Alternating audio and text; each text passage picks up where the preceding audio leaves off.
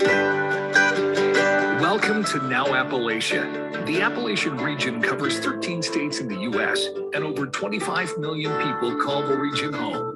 This podcast profiles the authors and publishers with connections to Appalachia and how the region influences and impacts their creative work.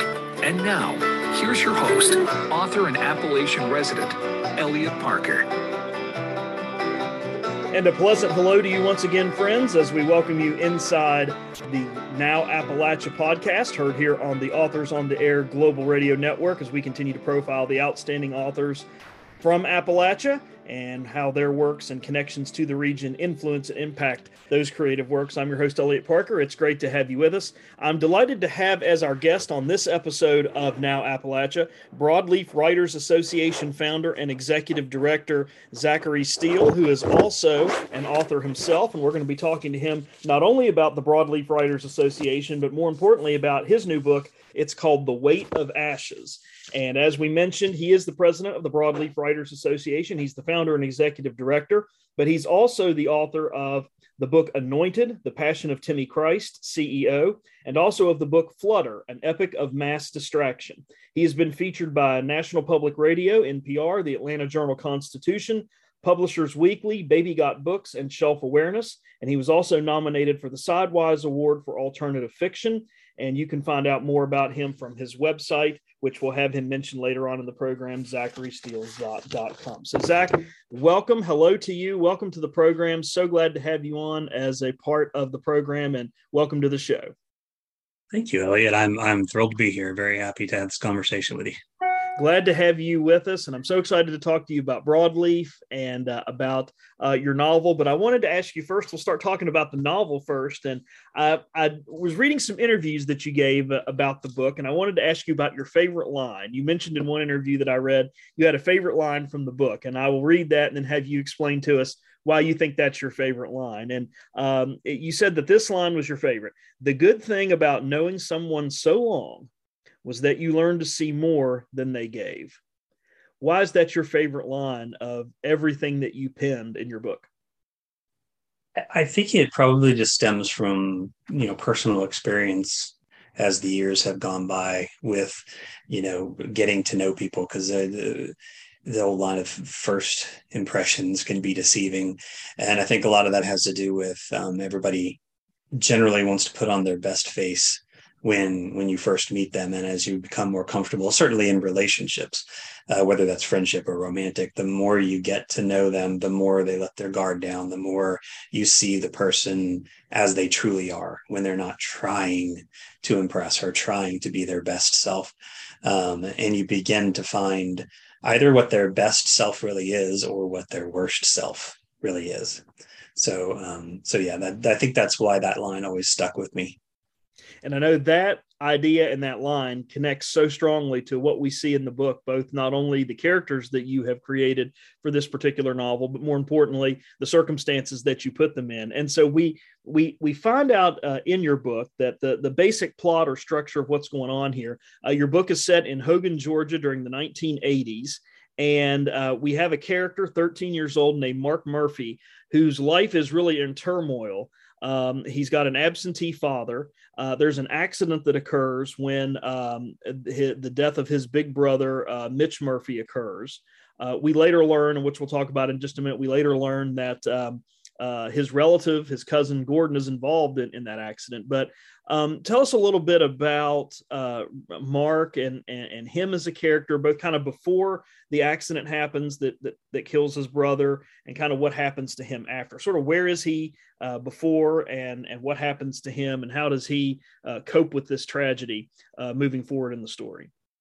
I know that it can be hard to do this, but trying to remember what it was like to be 13, and being an individual that didn't yet have an identity. You're really just beginning to get to a point where personal interests and beliefs and everything are beginning to be formed. And Mark in specific, he lives a very simple life, and his identity is wrapped around his relationship to his older brother.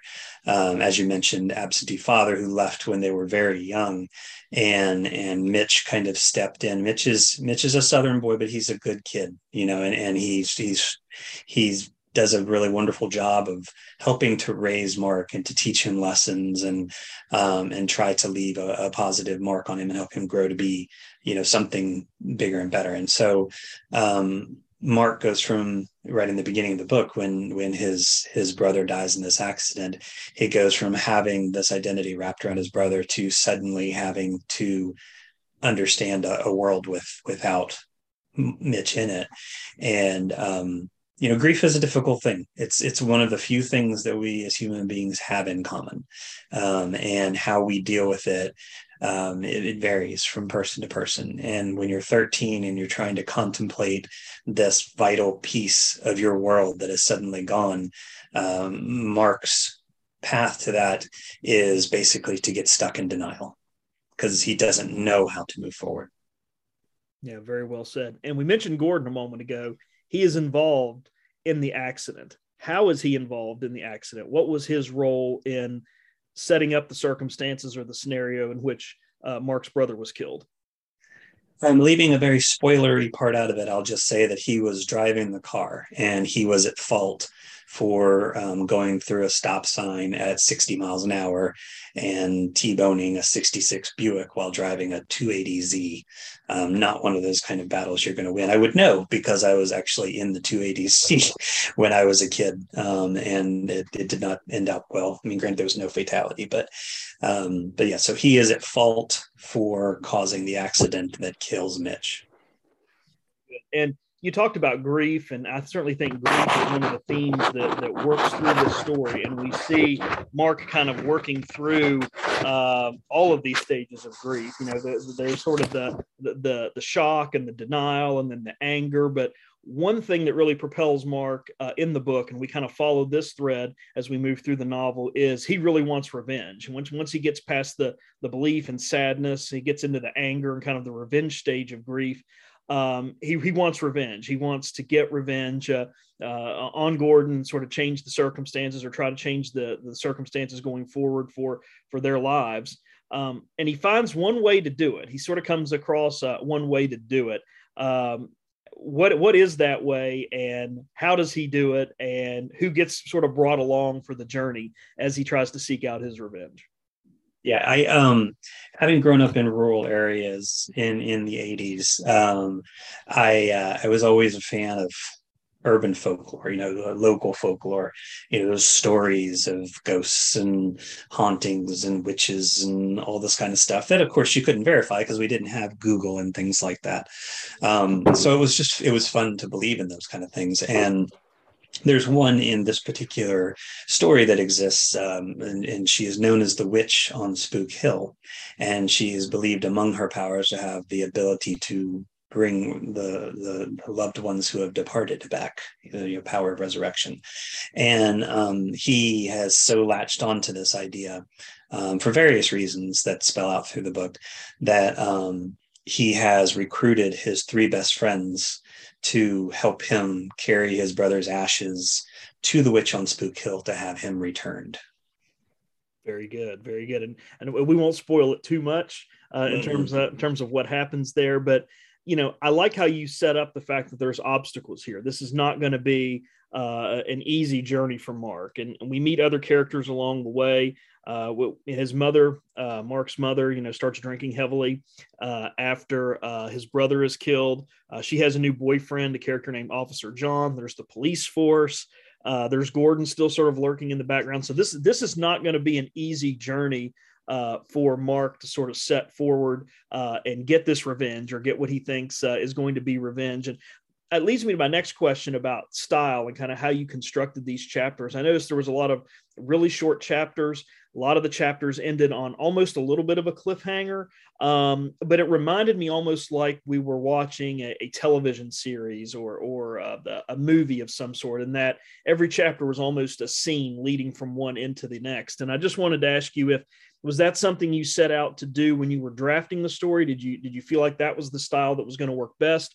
Or is that something that just as you were putting the novel together, you realized, oh, it's just kind of happening that way? How did you set up the structure for that to where, every chapter almost seems like a TV episode or an episode of a Netflix series or something like that? Yeah, well, first of all, I'm glad to hear that, because I am a very visual writer. And so it's not that I'm writing a story because, yay, someday it's going to be a movie. It's just I want to be able to really see it. And I want the reader to have a very visual experience all the way down to sensory input and everything like that. But when I do chapters, I approach them from the story arc of a beginning, middle, end approach. So, for every chapter for me has to have those points. So it almost naturally leads to a sort of cliffhanger end to every chapter. But the entire intent there is, as a reader, you get to the end of the chapter and you want something to draw you forward. And so I'm very much mindful of the flow of the story and what pulls the reader along. And so that's why I love to end chapters in a cliffhanger fashion.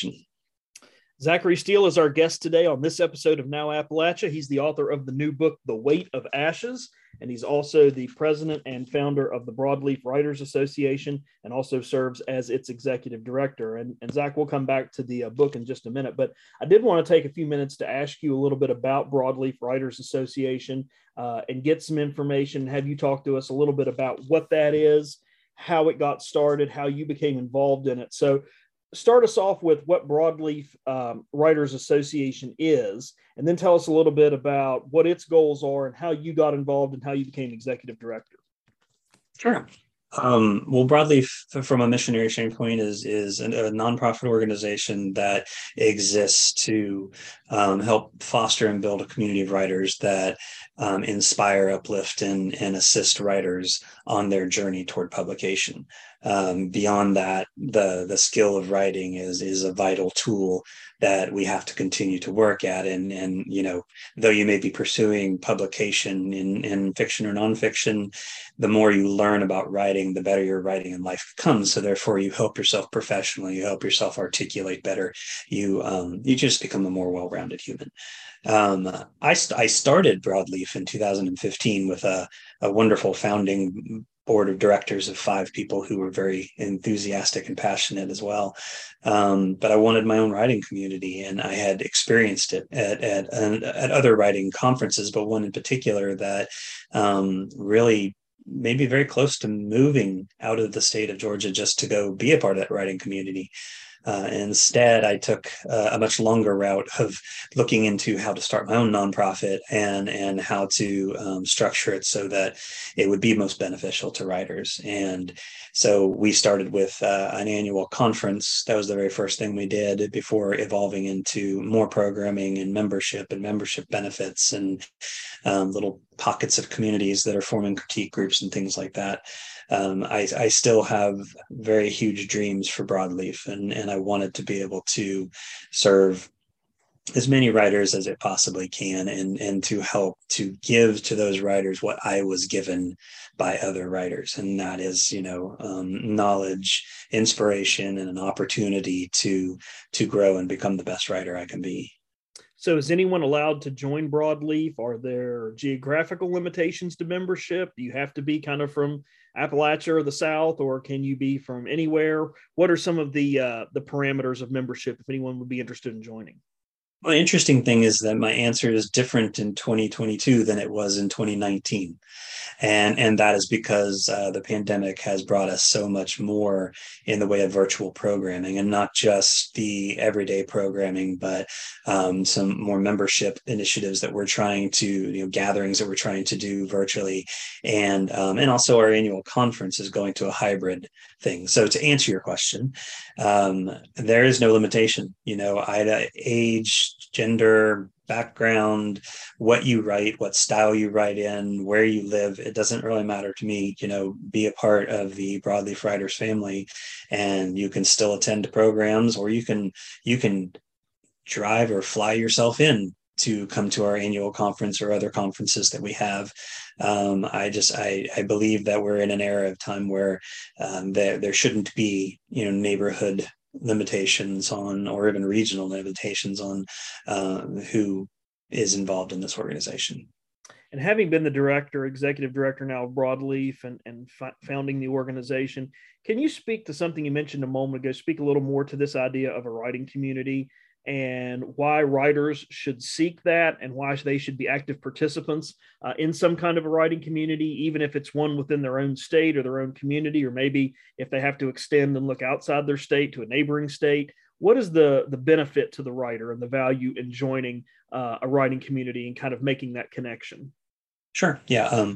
Writing, as you know, writing is an exercise in isolation. You exist in a very solitary space. You are in your head, creating worlds and characters and stories that live with you well beyond the actual typing of words.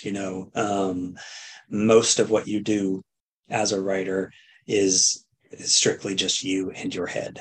And so I always preach to writers that it's vital, not just important, but it is vital that you have to get your butt in the seat to write, but you also have to get your butt out of the seat to go be a part of a community, go get involved. And that can be as easy as going to any kind of writing or even book related program at your local bookstore. It can be coming to programs like we offer, or definitely going to a conference. There's no way to really articulate to people who have not yet gone to a conference what that experience is like when you first walk in and you see this room, however large the group is, of people who are your people. They understand your dreams. They understand your successes and your failures. They share that sense of isolation that you experience when you're writing. And so it's vital for writers to get out and do something that is very hard for writers, and that's go talk to other people. To go have conversations, to make connections. I remember my first conference 21 years ago, and the connections that I made a very, very invaluable connection with a published writer who has become not just a mentor, but a very, very dear friend.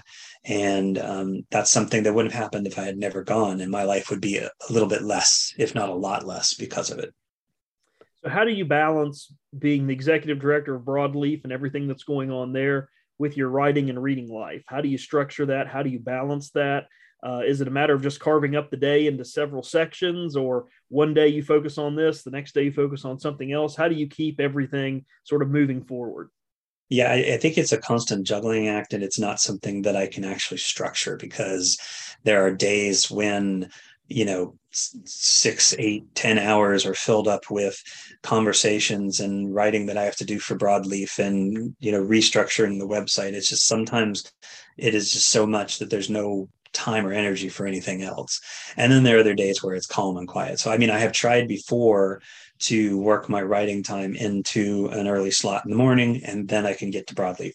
But then that means that all that communication that people tend to do early in the day, because they know their afternoons are going to be busy, I'm behind on it, and maybe I don't hear from them for another day or two. So I kind of just go into every single day and see what I've got and where I can put things, and I just have to make it work, because I have to write, I have to read, and I have to do Broadleaf work.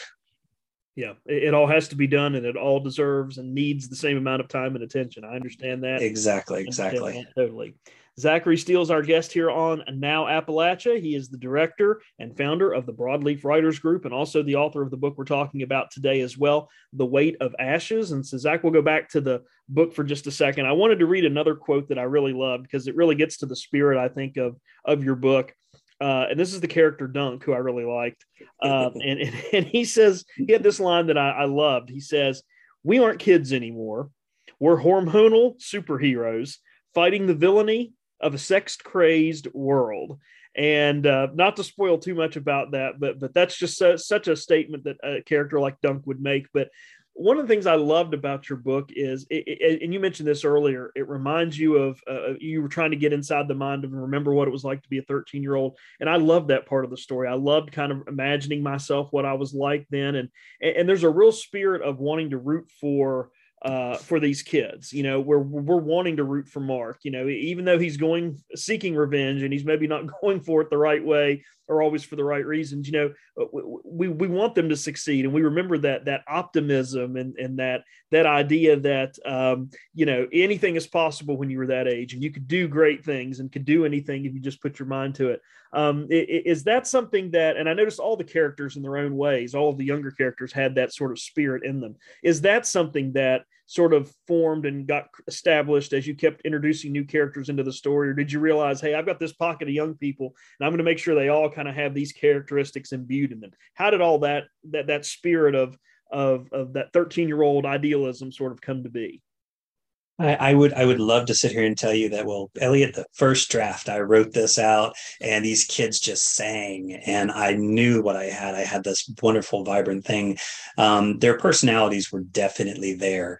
I owe a lot to my publisher at the Story Plant, Lou Aronica, for helping me focus on making them kids, because I had the journey, I had their emotions, I had, you know, their motivations and things like that. But he wanted more moments where they were just kids.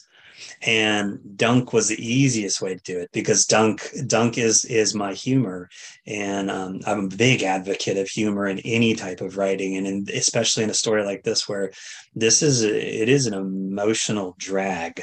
This entire story, it is certainly the most emotionally difficult thing I've ever written. And, you know, my girlfriend Jess came up with this wonderful promotion of giving out tissues for every book that I signed. And it was, you know, tongue in cheek, but also, hey, you know, I mean, you're going to have to deal with some things here. And Dunk gave me the opportunity, especially as those moments of just being a kid, where he could talk about games or talk about shows or talk about how difficult it was to be a teenage, you know, kid in a world that at that time, with MTV's rise and everything, like sex was everywhere, and now it's really everywhere. But it was I think I was part of the way there, and Lou really helped me bring out the remainder of that element of child moments. And I know that when you get to the end of this book, one of the first thoughts that I had, in addition to how much I loved it, was that I felt like this is something that could appeal, this book and everything we've been talking about and the themes and the characters could appeal to a younger audience as well as an adult audience. And I know that you have some strong feelings about sort of young adult literature and young adult readers and writers. Can you share some of those with us, you know, as you think about, I don't know if you set out to write this exclusively, you know, for young adults more so than maybe adults, but I know you feel pretty strongly about young adult literature readers and writers and kind of the responsibility that us older folks have towards that next generation. Can you share some of that with us and how some of those ideas kind of worked its way into your book? Sure. I was writing this as young adult and had expected that was the direction that it was going to go and that it would end up. But a funny thing happens when there's somebody pushing a contract across the table to you that you can sign, where they're going to actually pay you real money for your book. If they say this is literary fiction, you go, okay, this is literary fiction.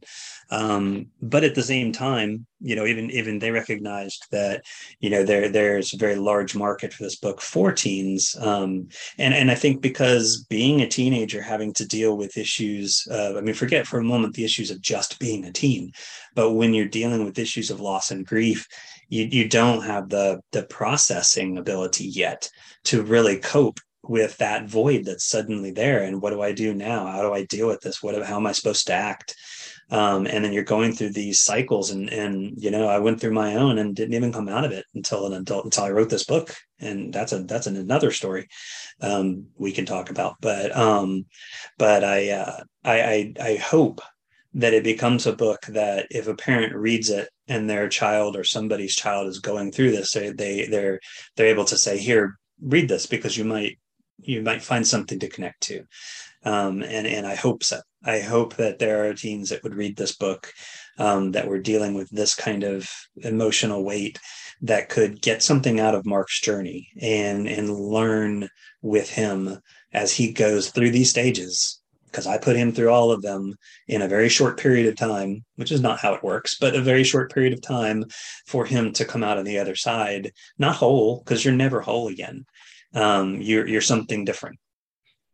And do you feel like some of those reasons are why we see so many adults reading young adult fiction? I mean, I've heard some adults say, well, my son or daughter's reading this in school, or they're interested in this young adult series. I remember a few years ago, The Maze Runner, for example. I knew so many adults that were reading The Maze Runner because it was being read in schools, and there was a movie made out of it. And James Dashner did a great job. I read a couple of those myself, but that idea of adults can kind of see themselves at that age and can kind of remember what it was like to be that age, but also see some of those same values that even dealing with a young adult population are still true today. You feel like that's a part of the reason that so many adults read young adult literature?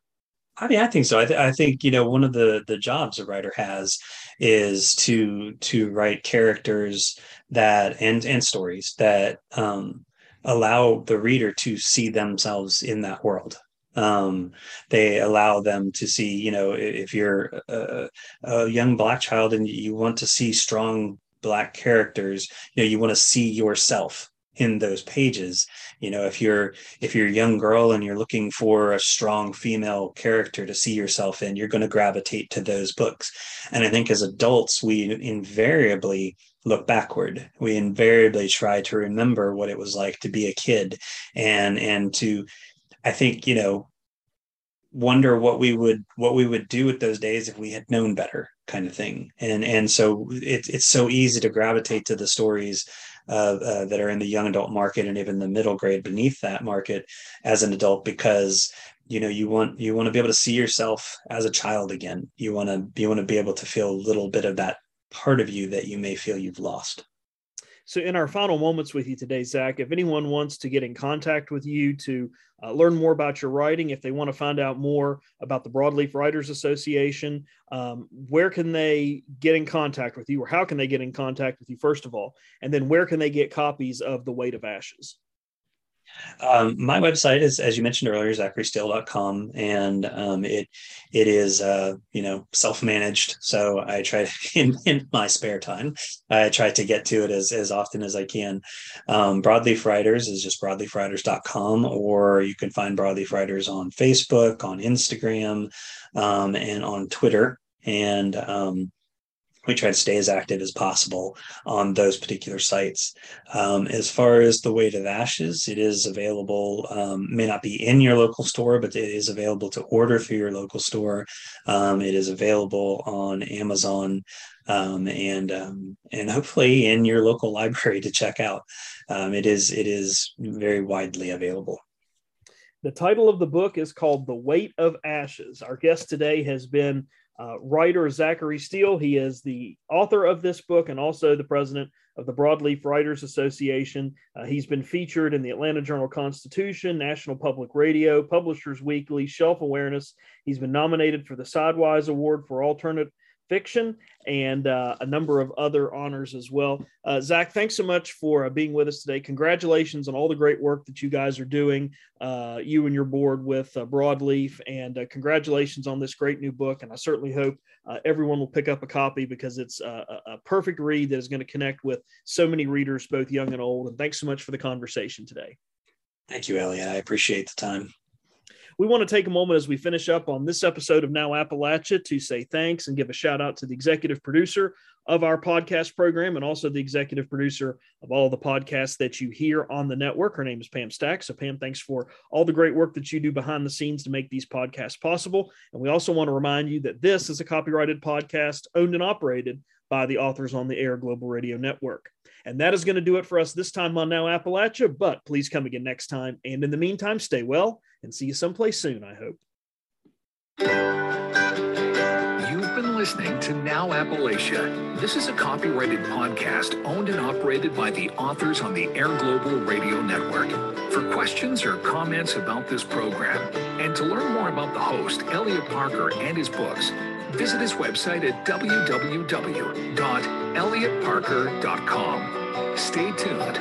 More outstanding podcasts are coming your way next from the Authors on the Air Global Radio Network.